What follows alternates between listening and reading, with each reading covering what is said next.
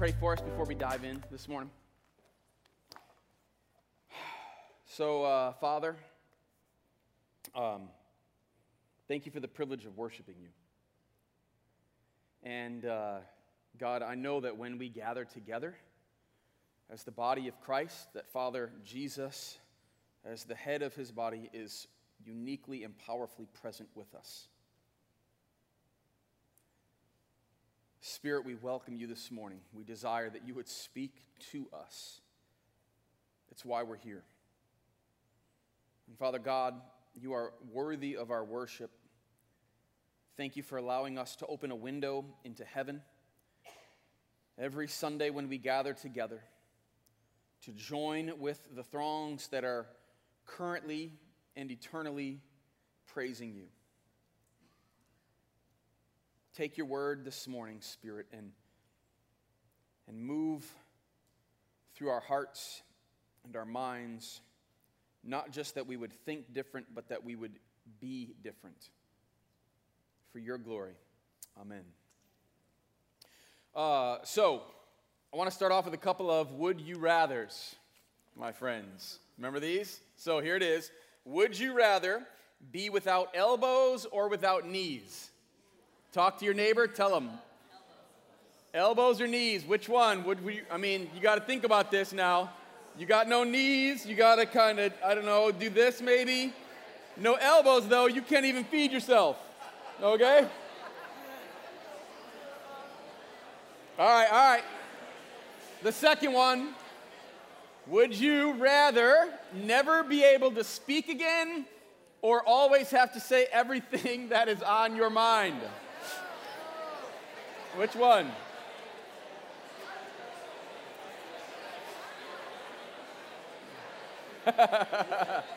This one's an easy one for me. Definitely never be able to speak again, because if I said everything that was on my mind, I wouldn't have any friends probably. So that's the last one. Would you rather have legs as long as your fingers or fingers as long as your legs? This is definitely the creepiest one of all to have to think about. Which is it? You want little legs? Or would you want to greet people with fingers way out here?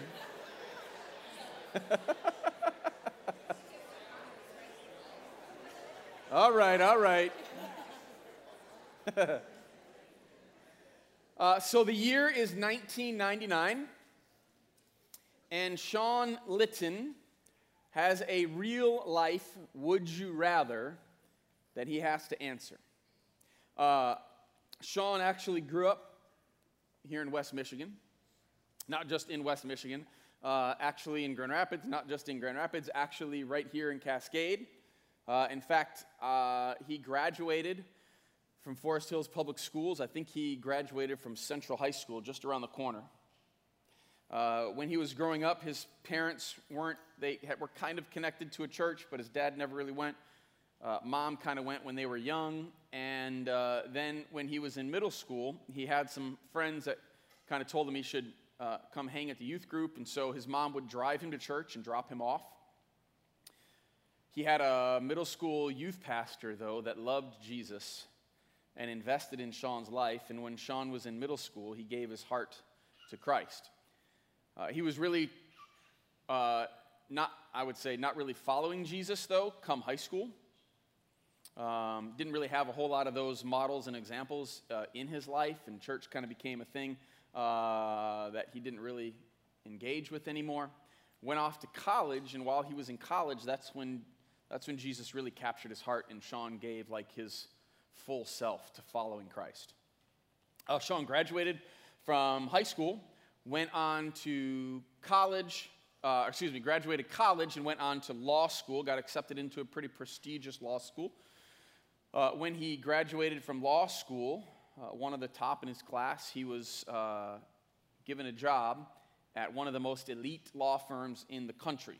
It's a law firm in D.C., been around for over 100 years. They employ over 1,500 lawyers. And Sean was a rising star. He was killing it. The problem is that they were also killing him. He was putting in crazy hours. He'd said it was averaging about 70 plus hours a week that he was putting in. He'd been there for about 6 years. He actually was given the lead on a case that they were working on. He actually was trying that case for a year. At the end of that year, around year 7, they won the case. But Sean said that the stress, the hours, the intensity, the expectations had taken a toll. He's normally like a very engaged person, full of life, full of emotion. He said he didn't stop going to church while he was working, but quite honestly, his relationship with God had really seemed to dull, and he said he felt dead inside, like he was a spiritual zombie. He said, I would go to church, and he said there had been, months had gone by where I just hadn't even sung during the worship time. It's just that I was just dead. I was emotionally numb to the world. He says, I'm sitting in church one Sunday, and this guy who is the head of this tiny little Christian human rights organization comes to speak at the church.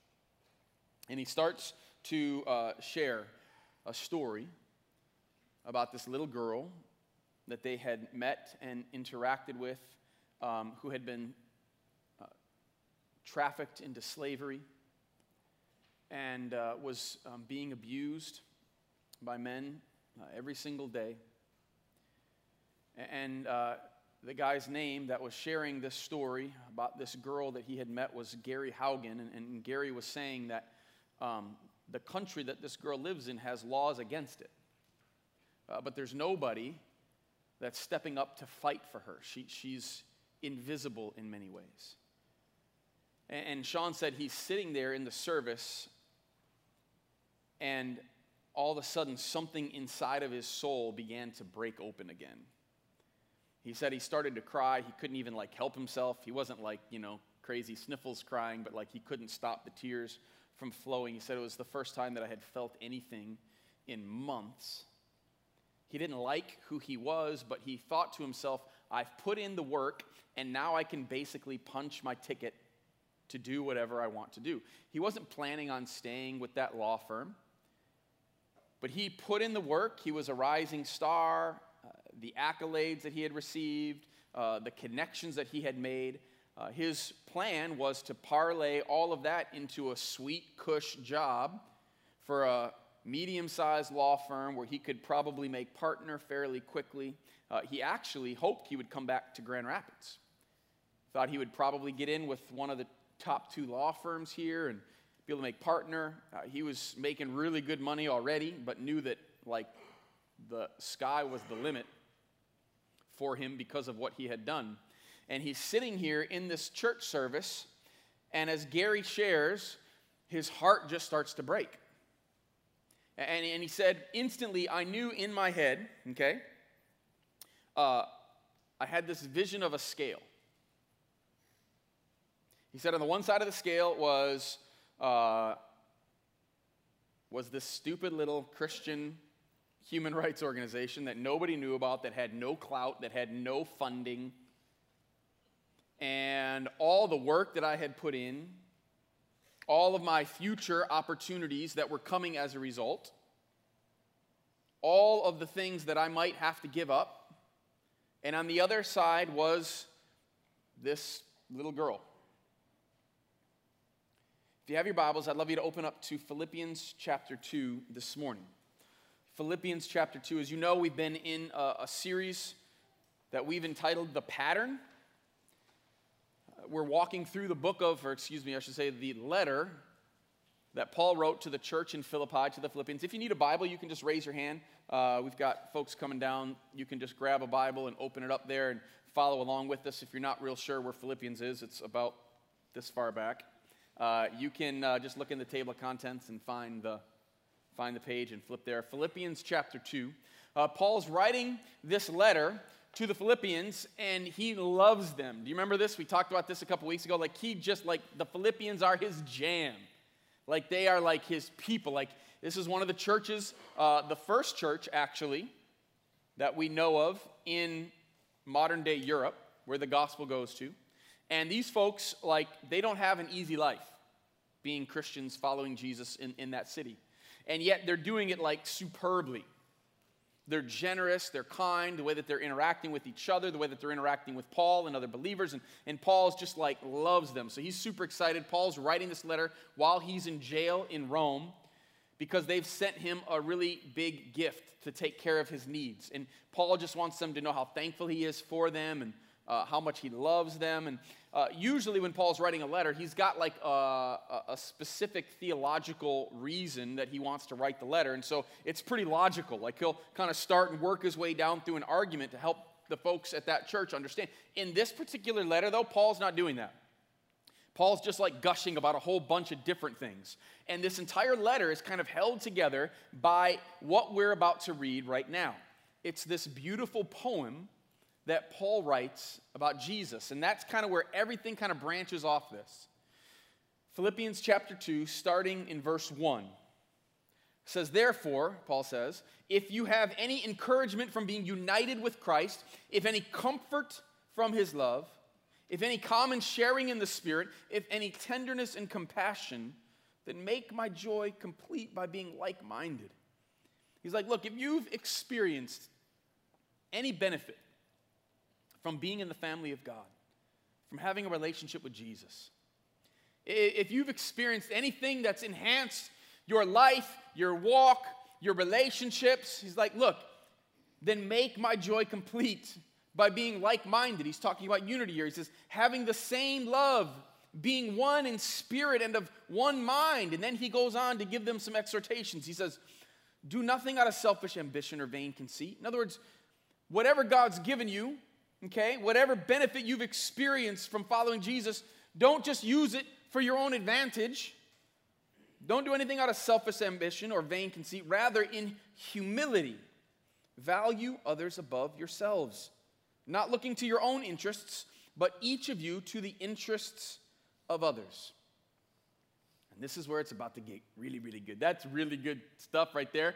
And I'm not even barely going to touch on that. So what you just got from me on that section, that's what you get today. But we're going to jump into this and really dive in. In verse 5, he says, in your relationships with one another, have the same mindset as Christ Jesus, who, being in very nature God, did not consider equality with God something to be used to his own advantage. Rather, he made himself nothing by taking the very nature of a servant, being made in human likeness, and being found in appearance as a man, he humbled himself by becoming obedient to death, even death on a cross.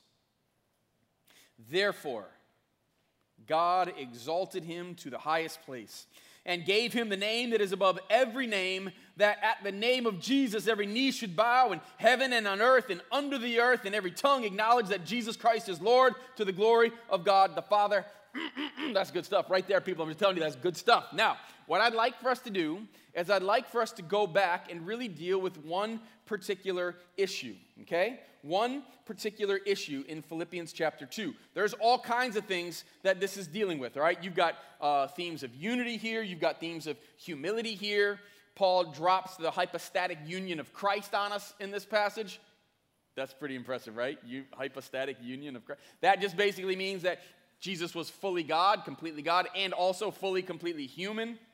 All right, Paul's dropping all kinds of things, right? How we're supposed to treat one another within the body of Christ, right? Which is actually to treat them with the same pattern that Jesus treated us. See where we got the title for the series? The Pattern. Paul's like, look, these are all stuff that's in here, but there is a particular piece here that I want us to focus on. And this piece has two sides, all right? Side 1 really comes in verses 6 through 8. Side 2 comes in 9 through 11. And it hinges basically on verse 5. And that's what I'd like for us to focus on this morning. Going back to verse 5, he says, in your relationships with one another, have the same mindset as Christ. Now, a lot of times when we hear the word mindset, we kind of think that it's a way to think about things, right? It's like a way to think. Well, when Jesus is talking, or excuse me, when Paul is talking about having the same mindset as Christ, he's not talking about simply the way we think. He is talking about that, but it's more than that. It's not just how we think, it's also what we believe, how we talk, how we act, how we treat others. Like, it's the whole thing. Like, it's all of it. He's like, look, you need to have the same mindset as Christ. In other words, you need to be like Jesus. Do what Jesus did. Think like Jesus thought. Act like Jesus acted. Like, that's what it means to have the same mindset as Christ. And then he goes on to explain what that mindset was. Who being in very nature God. Maybe your Bible says, or having the form of, or being the same as. However your Bible translates it, what Paul is saying here is that Jesus is God. Okay? Like, make no mistake, this is what he's saying. Who being in very nature God, did not consider equality with God something to be used to his own advantage. He's like, look, Jesus is God. All right? Same essence. He's totally God. But instead of using his godness for his own advantage, which he totally deserves to do. Like, if anybody has a right to say, like, yo, I'm God, like, all my strength I'm going to spend on myself because I deserve it. Like, God can do that. But Jesus doesn't do that. And instead, he does something very different, which quite honestly is shocking. There weren't other religions at the time in ancient Rome where the gods were about serving and helping the humans. It was always the other way around. This is a shocking revelation in many ways. Who being in very nature God did not consider equality with God something to be used to his own advantage.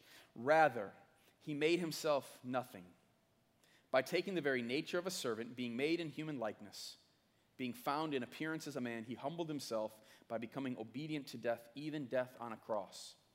A couple years ago, we got my son Kai an ant farm. Have you ever seen these newfangled ant farms that they have now? Check this thing out. I'm not like, thank you for that, Tom. Newfangled. You like that word. Thanks, Tom. They're made of this substance that I think is called agave, which is like this like gel that's made from seaweed, okay? And it's clear. So you put the ants in there. They literally ship you ants in a container. They tell you to put the ants in the fridge so that they like chill out, and then you can drop them inside your ant farm. And then the ants will make all of these, like you can see them making all the tunnels, okay? And I think ants are kind of cool. I remember when I was a little kid, I used to make my own little ant farms. I had an aquarium that sometimes housed frogs and sometimes housed turtles, and one time housed a bird that didn't make it, but I was trying, okay? And an ant farm, like I thought it was awesome. You could see them make the tunnels, and I like ants. Ants are pretty cool. Let me tell you some cool facts about ants. You ready? Some ants actually live to be 30 years old. Some ants are older than most of you in here. The truth right there. If you combined all the weight of the ants in the world, they would actually weigh more than all the weight of the humans in the world. Truth. They're one of the strongest creatures on the planet and one of the fastest creatures on the planet if you connect their strength and their speed to their size. So if ants were your size, I forget how fast they could go, but it's like 40 miles an hour, something like that, 40, 50 miles an hour. And they can lift like 4 or 5, like 10 times their body weight. This was also pretty interesting. Most ants can live up to 24 hours underwater. Some species of ants actually use other insects as livestock. That's some high level. I'm not even kidding. Look it up. They actually use other insects, and they kind of take care of them. The insects do stuff that they need them to do. Crazy, I'm telling you. Ants are pretty amazing, right? They're cool. I think they're kind of fun to watch. I used to try to feed my ant colonies. Like, I'd drop a centipede in there and watch them all come out and take, like, here's the deal, though. I've read this passage in Philippians 2 a number of times. I've heard it preached on by others. I've taught on it before.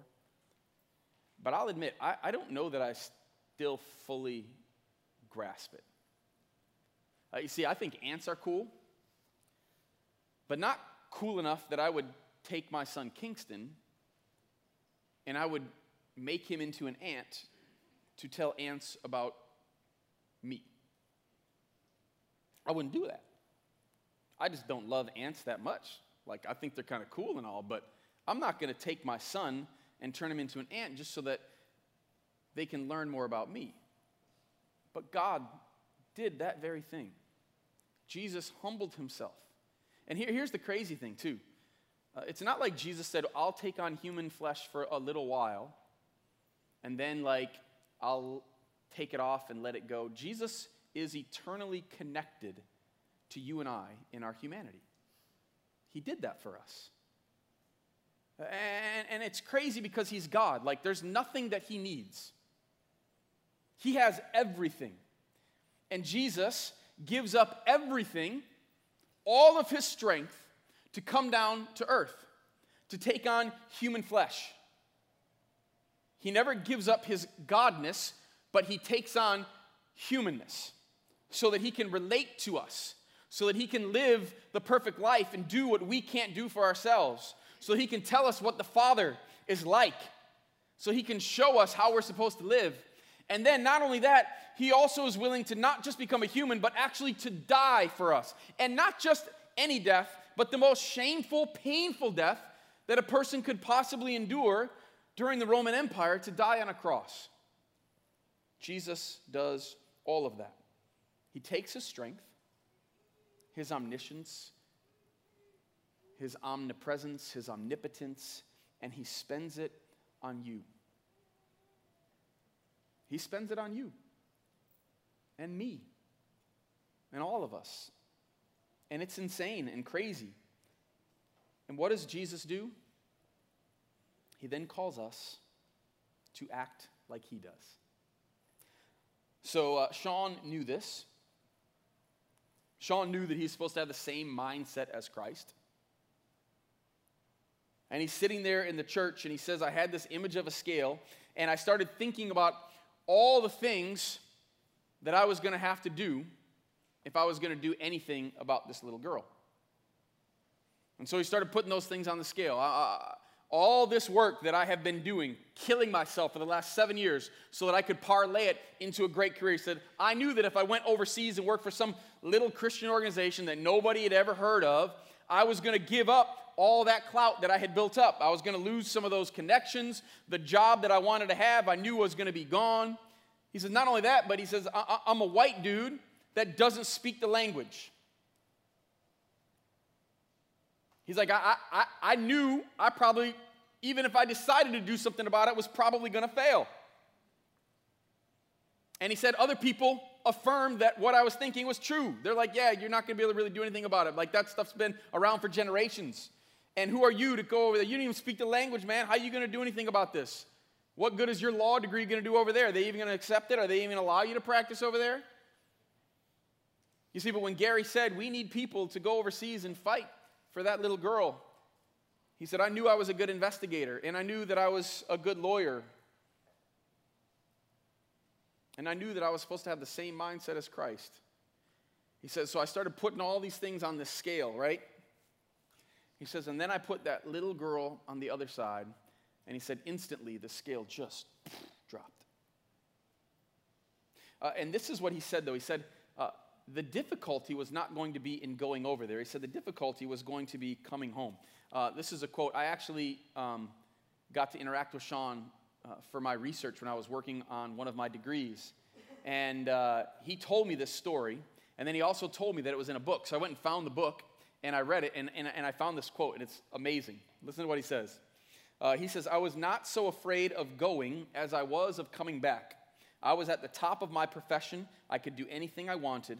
If I went overseas for 3 or 4 years to work for some little Christian group, I was sure I would come back to a crappy job, work with crappy people, live in a crappy house, and wear crappy slacks as I drink my crappy coffee while driving my crappy car. He said that was the biggest thing on his scale. He's like, I knew that was going to happen. He's like, I was going to come back to West Michigan, and I'd probably be like a lawyer for some school board, and I'd wear crappy slacks and drive a crappy car, drinking my crappy coffee. But there was this girl. In the book, Sean mentions that there's 4 things that he was going to have to give up if he was actually going to have the same mindset as Christ. He said the first thing was comfort, the state of contented well-being, right? And we all know what this is about. It's the nice pillow, the nice house, the nice couch, air conditioning, a vanilla latte. He said the second thing was security, freedom from danger. I see a lot of times we think like, hey, God's supposed to protect me. God doesn't promise that. God just promises that following him is always better. Sean had to give up his security. The other thing he says that he had to give up, and this might be one of the hardest, is control. Having the power over circumstances and events to achieve a desired outcome. And the last thing that he knew he would have to give up is success. The appearance of wealth and the high regard of your peers. Sean said, if I was going to do this, those are the things that were sitting on my scale. They showed up in different ways, right? And they show up in different ways for every single one of us. But those 4 things are real for every single one of us. They are for me.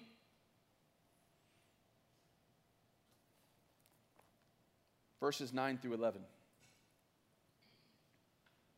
Jesus does all this. He spends his strength on us, even willing to die an awful, humiliating death. Verse 9, though, this is the other side, okay? Therefore, God exalted him to the highest place and gave him the name that is above every name, that at the name of Jesus every knee should bow in heaven and on earth and under the earth, and every tongue acknowledge that Jesus Christ is Lord, to the glory of God the Father. Friends, that is going to happen. That is going to happen. Jesus has been lifted high. And when we follow, having the same mindset as Jesus, in other words, doing what Jesus does, taking whatever things we have, our gifts, our strength, our time, our finances, our resources, our power, and we spend it on others in need, especially within the body of Christ, because that's actually the context that he's talking about here, but I don't think Paul intends to limit it only to the body of Christ, but it ought to at least start there. Then we experience what Jesus experienced. That's how it's intended to be. You see, Sean says, I gave up comfort, I gave up security, I gave up control, I gave up success, and in return, God gave me adventure. God gave me a deeper faith. I got to see miracles. He said I got a deep knowledge of Jesus, unlike I had ever had before. He says he received rewards in this life and in the next. And friends, that's a real thing, okay? We're not a health and wealth church where I'm going to tell you, you give God $100, God's going to give you $1,000. I don't believe that that's what Scripture teaches. But I also cannot read the Old Testament and the New Testament and not recognize that God says when we give ourselves to Jesus, all of ourselves to Jesus, that he does things for us in this life and the next. There are rewards. They're not always going to be monetary. They're not always going to be physical rewards, but there will be rewards, I promise you. I promise you. It's the greatest retirement package you could ever find. Sean also got to see the arrest and prosecution of 50 suspected traffickers and rapists. He was also there when 200 women and girls were freed as a result of his work. Sean gave up about $250,000 annual salary, and he said, and that was just the beginning. I think his first offer from this little Christian human rights organization was $30,000. He accepted the position before he asked them what they were going to pay him. I know Sean doesn't make what he could have made, but Sean's now, about 20 years later, he's actually the president of International Justice Mission. God meets us, but the reward is not that he gets to be president. The reward is that he has seen countless slaves freed. He's seen people find Jesus. He's seen a relationship with God that is true and real. Sean spent his strength on those in need, just like Christ did. And God made it count, just like God did for his son Jesus. Mark 8:35 says, lose your life and you'll find it. Matthew 18:4 says, the greatest in the kingdom of heaven are like weak, vulnerable children. Matthew 23:12 says, those who humble themselves will be exalted. Luke 18:29 says, truly I tell you, Jesus said to them, no one who has left home or wife or brothers or sisters or parents or children for the sake of the kingdom of God will fail to receive many times as much in this age and in the age to come eternal life. You cannot outgive God. I'm just telling you, you cannot outgive God. It's impossible. I've tried. Not very often, if I'm being real, but I've tried. God has never, ever failed me. Do you want to know what was on my scale about 4 years ago when God told me to plant a church? I told God, I'm like, I'm 40. Church plant, that's a young woman's game. That's a young man's game. Like, that's not for 40-year-olds. Like, we're supposed to know better, okay? I had always worked at large churches. I don't know why I didn't grow up in a large church. God just gave me those positions. But you know what comes with positions at a large church? Accolades, connections, salaries. And if I came and planted a church, I didn't know how it was going to go. I didn't know if this was going to succeed or grow. I had no control over that. You know what else was on my scale? My house. We had bought a house in Hamilton, 10 acres, huge house. It's a house that I could share with others, a house that I could have people over. My wife loves to be hospitable. We had a sweet in-ground pool, place that the kids could ride snowmobiles in the winter, go tubing in the winter. In the summertime, they'd catch snakes and frogs, and 3,000 square foot pole barn. Heated. In-floor boiler heat with a bathroom. I didn't have to throw anything away. And I love that house. God had given it to us. We knew that. We knew it wasn't ours, per se, but we certainly enjoyed living there. And I love the fact that my kids get to grow up there. Kind of an idyllic childhood in many ways. And I knew that if I was going to plant a church, that meant that I wasn't going to be living there. I was going to have to sell it, go someplace else. You know what else was on my scale?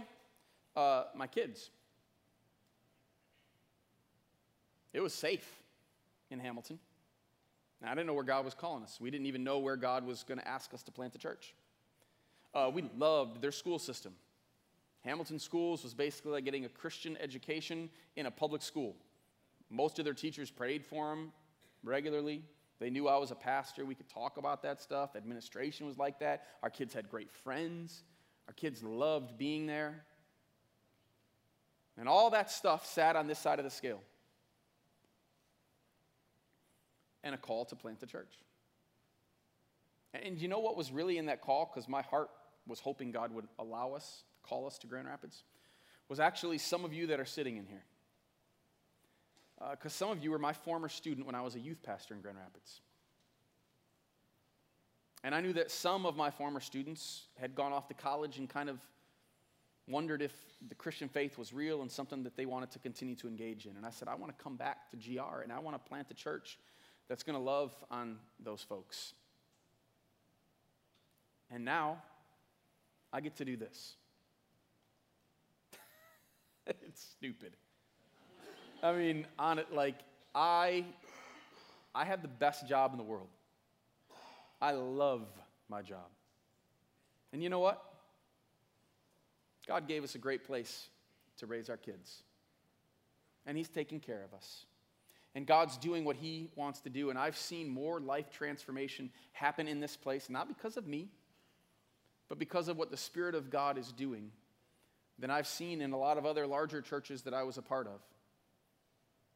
And I couldn't tell you how unbelievably blessed I am to be here. But my question for you today is, what's on your scale? What's on your scale? When you think about what it would mean to actually go where God calls you, do what God asks you to do, what is it that sits on your scale?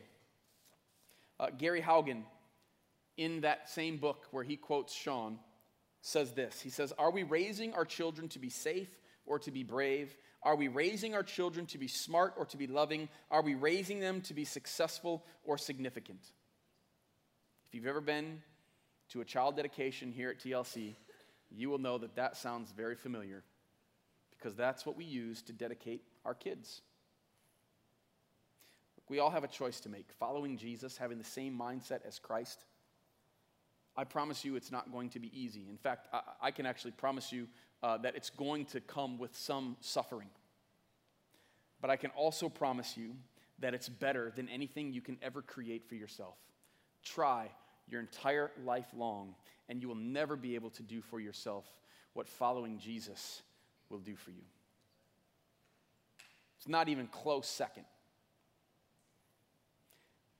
Isaiah 58:10 and 11 says, "If you spend yourselves on behalf of the hungry and satisfy the needs of the oppressed, then your light will rise in the darkness, and your night will become like the noonday.